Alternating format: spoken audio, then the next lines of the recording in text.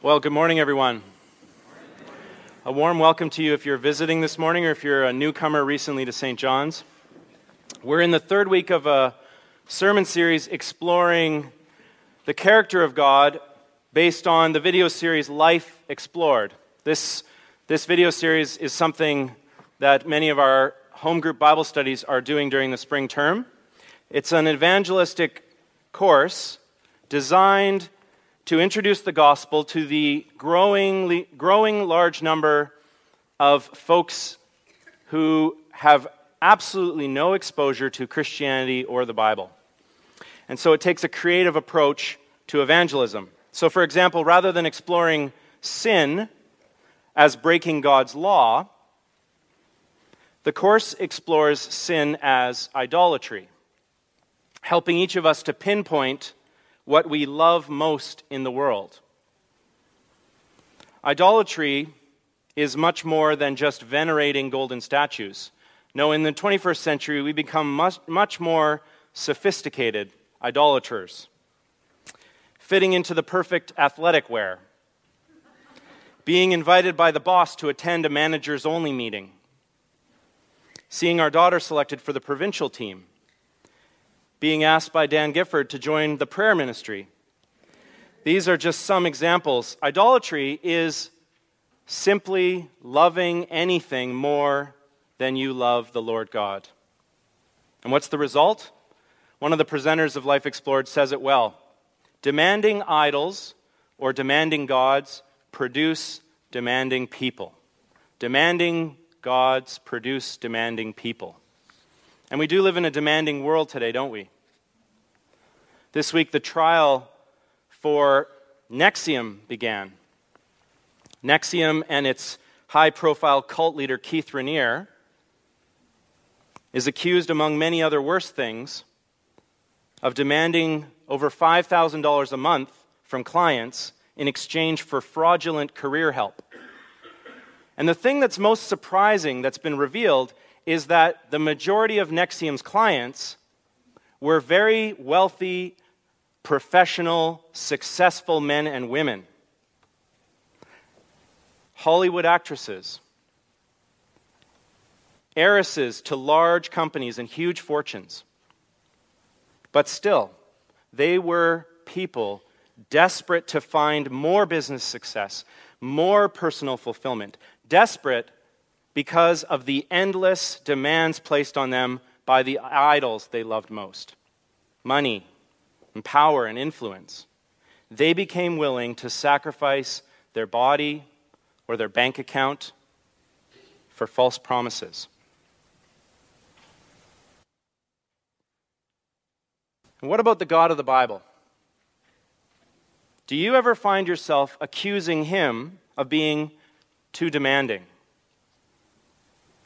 Demanding your tithe money, demanding you obey his 10 commandments, demanding you evangelize everyone you meet, demanding you give up beautiful Sundays for church, you give up cursing when you're angry, give up a little hard-earned selfishness every now and then.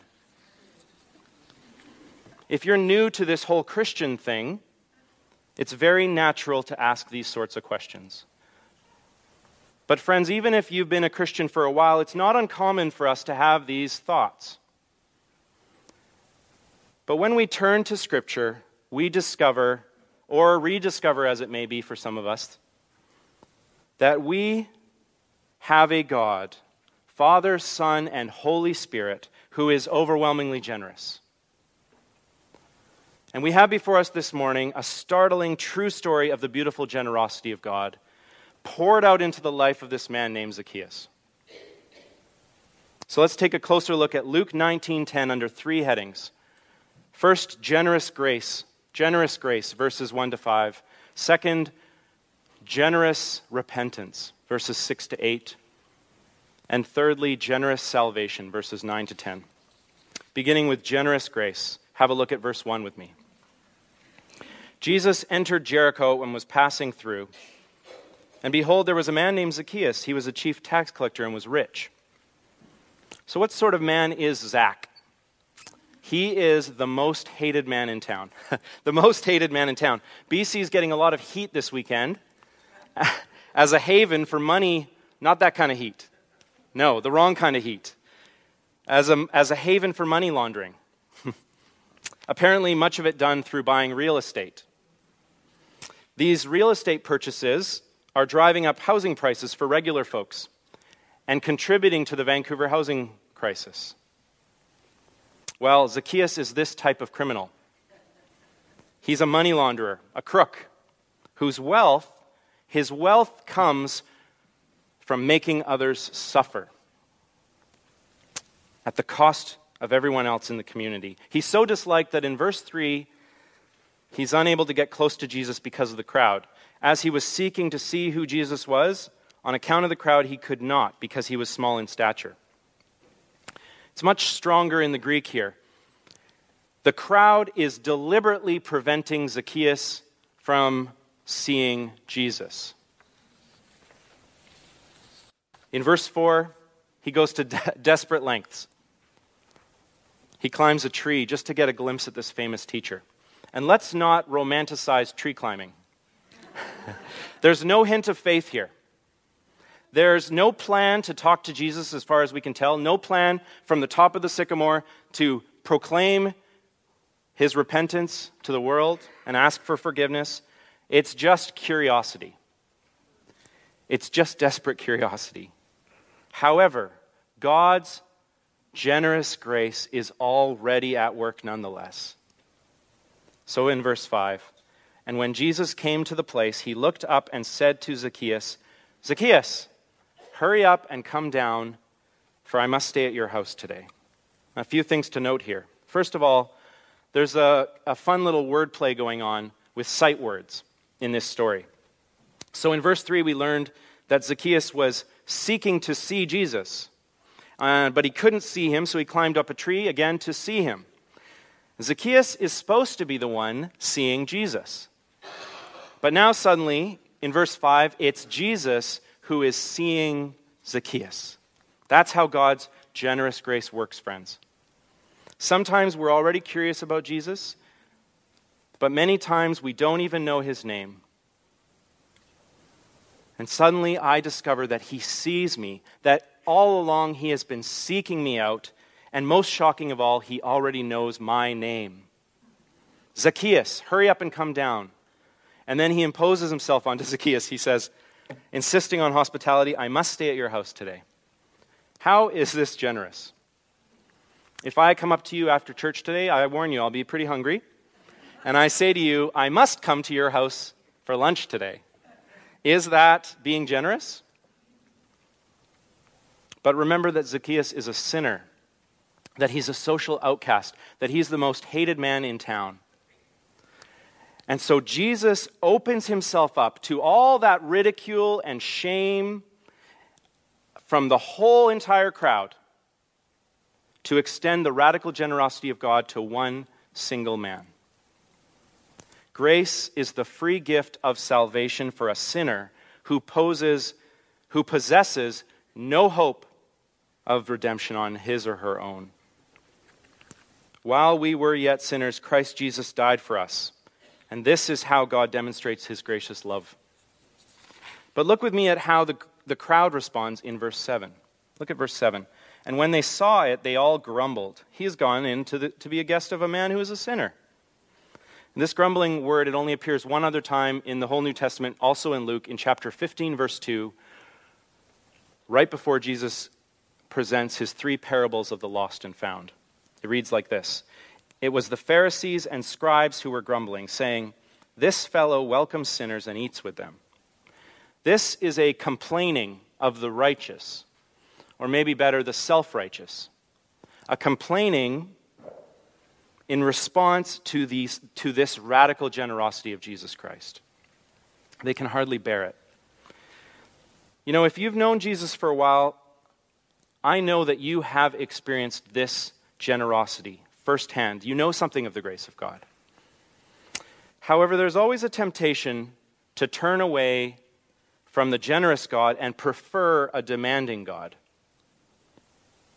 Now you're asking, why would I ever want to prefer a demanding God? Well, because hard work feels good. Because working hard means I'm in control.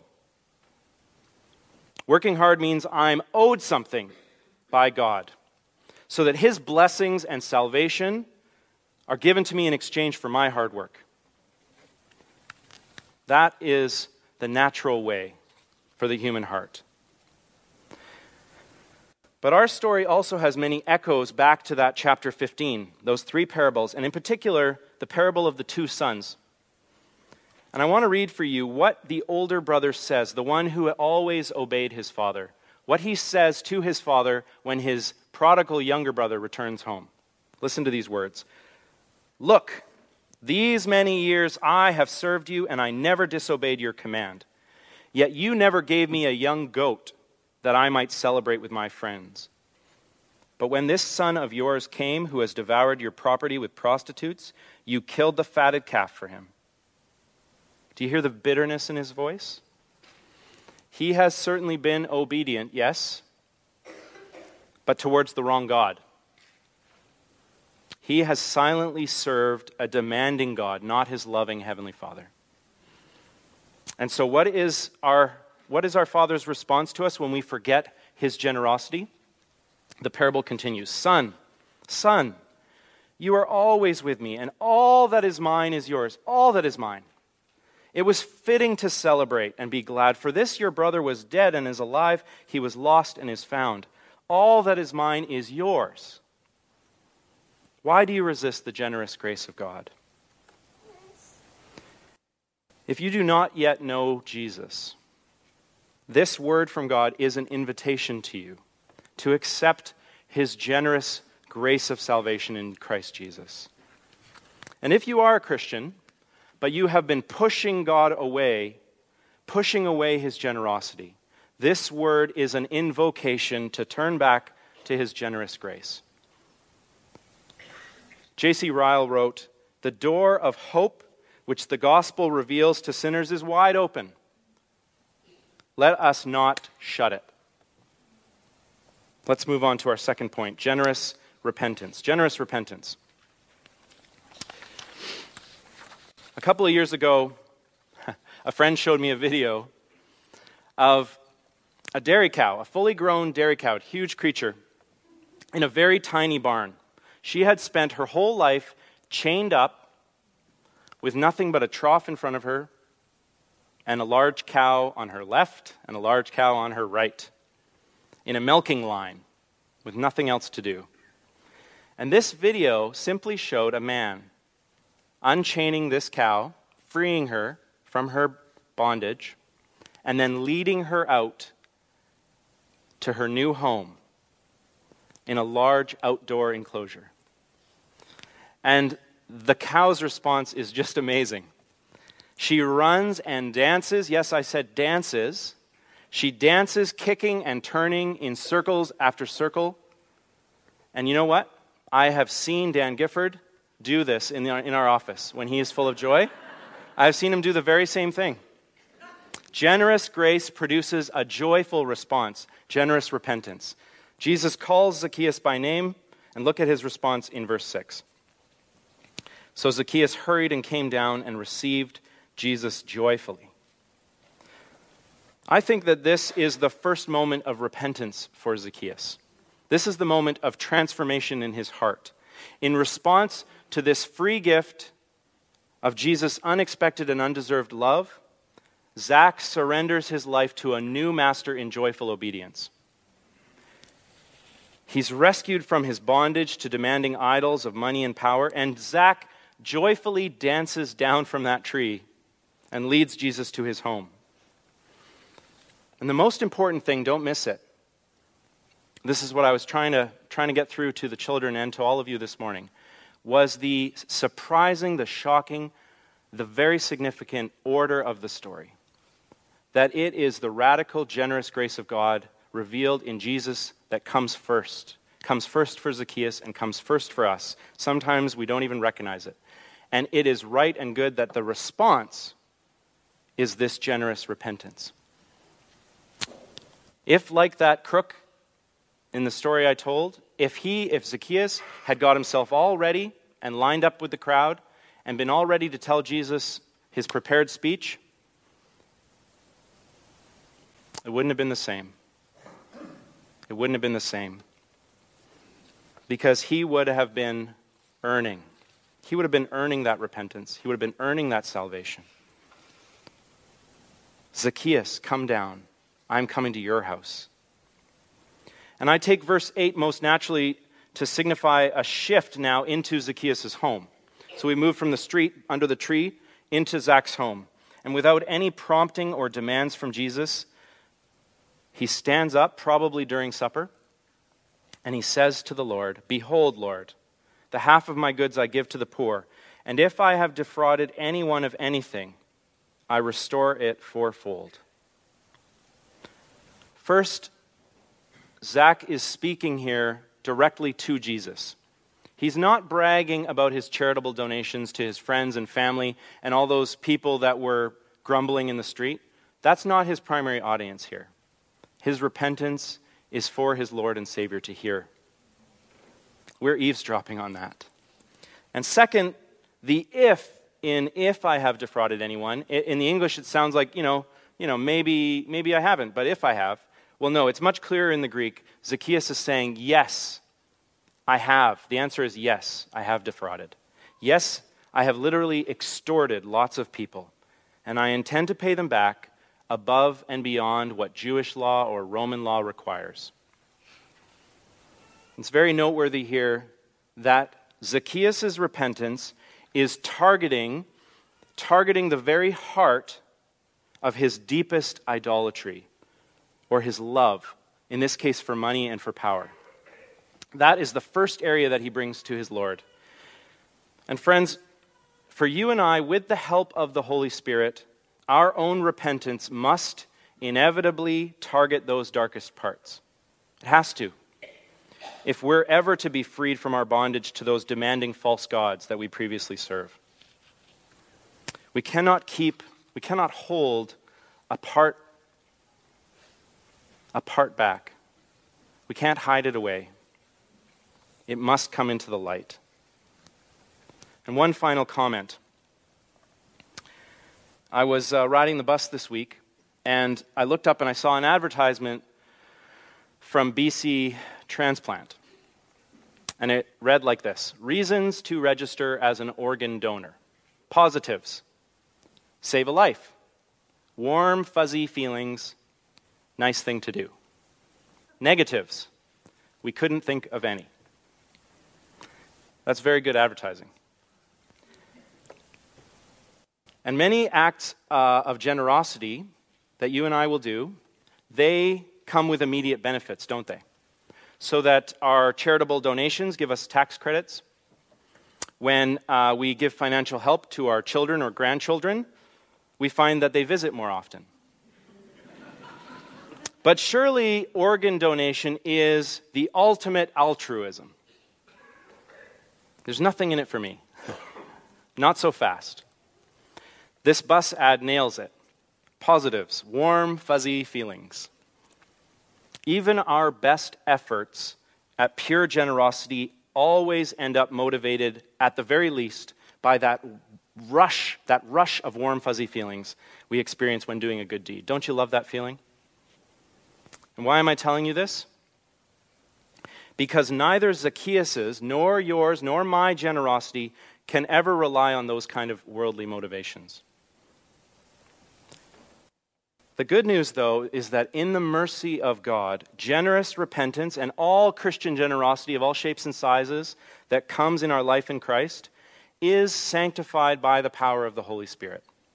It becomes a pleasing sacrifice of praise and thanksgiving to our triune God. In other words, while none of us are ever truly capable of performing a selfless act in this life, united with Christ, we do become instruments and multipliers of his contagious generosity for the glory of Jesus' name.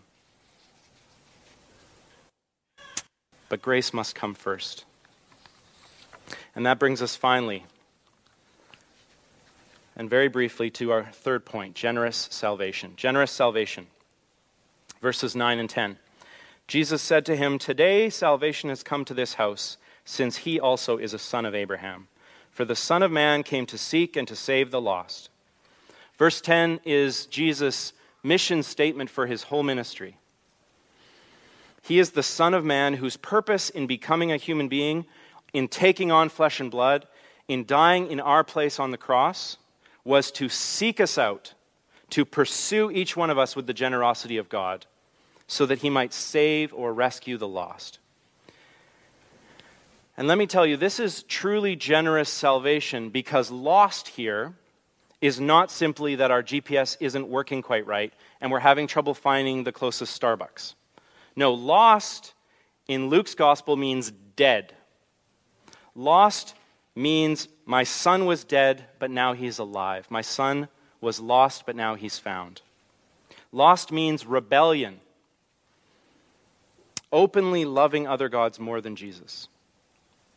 Lost means hopelessly lost, crushed under the weight of demanding idols, too weak to break free and too stubborn to call out for help. And into this circumstance, our Heavenly Father sent his only Son, Jesus, to win us generous salvation, so that together with Zacchaeus we might be called sons and daughters of Abraham, children of the kingdom of heaven, by repentance and faith. That is grace. Friends, demanding gods produce demanding people. Demanding gods produce joyless people. But the holy God, the living God, is a generous God who offers himself as our eternal delight and reward. Jesus is calling you by name. Come down and receive him joyfully. Amen.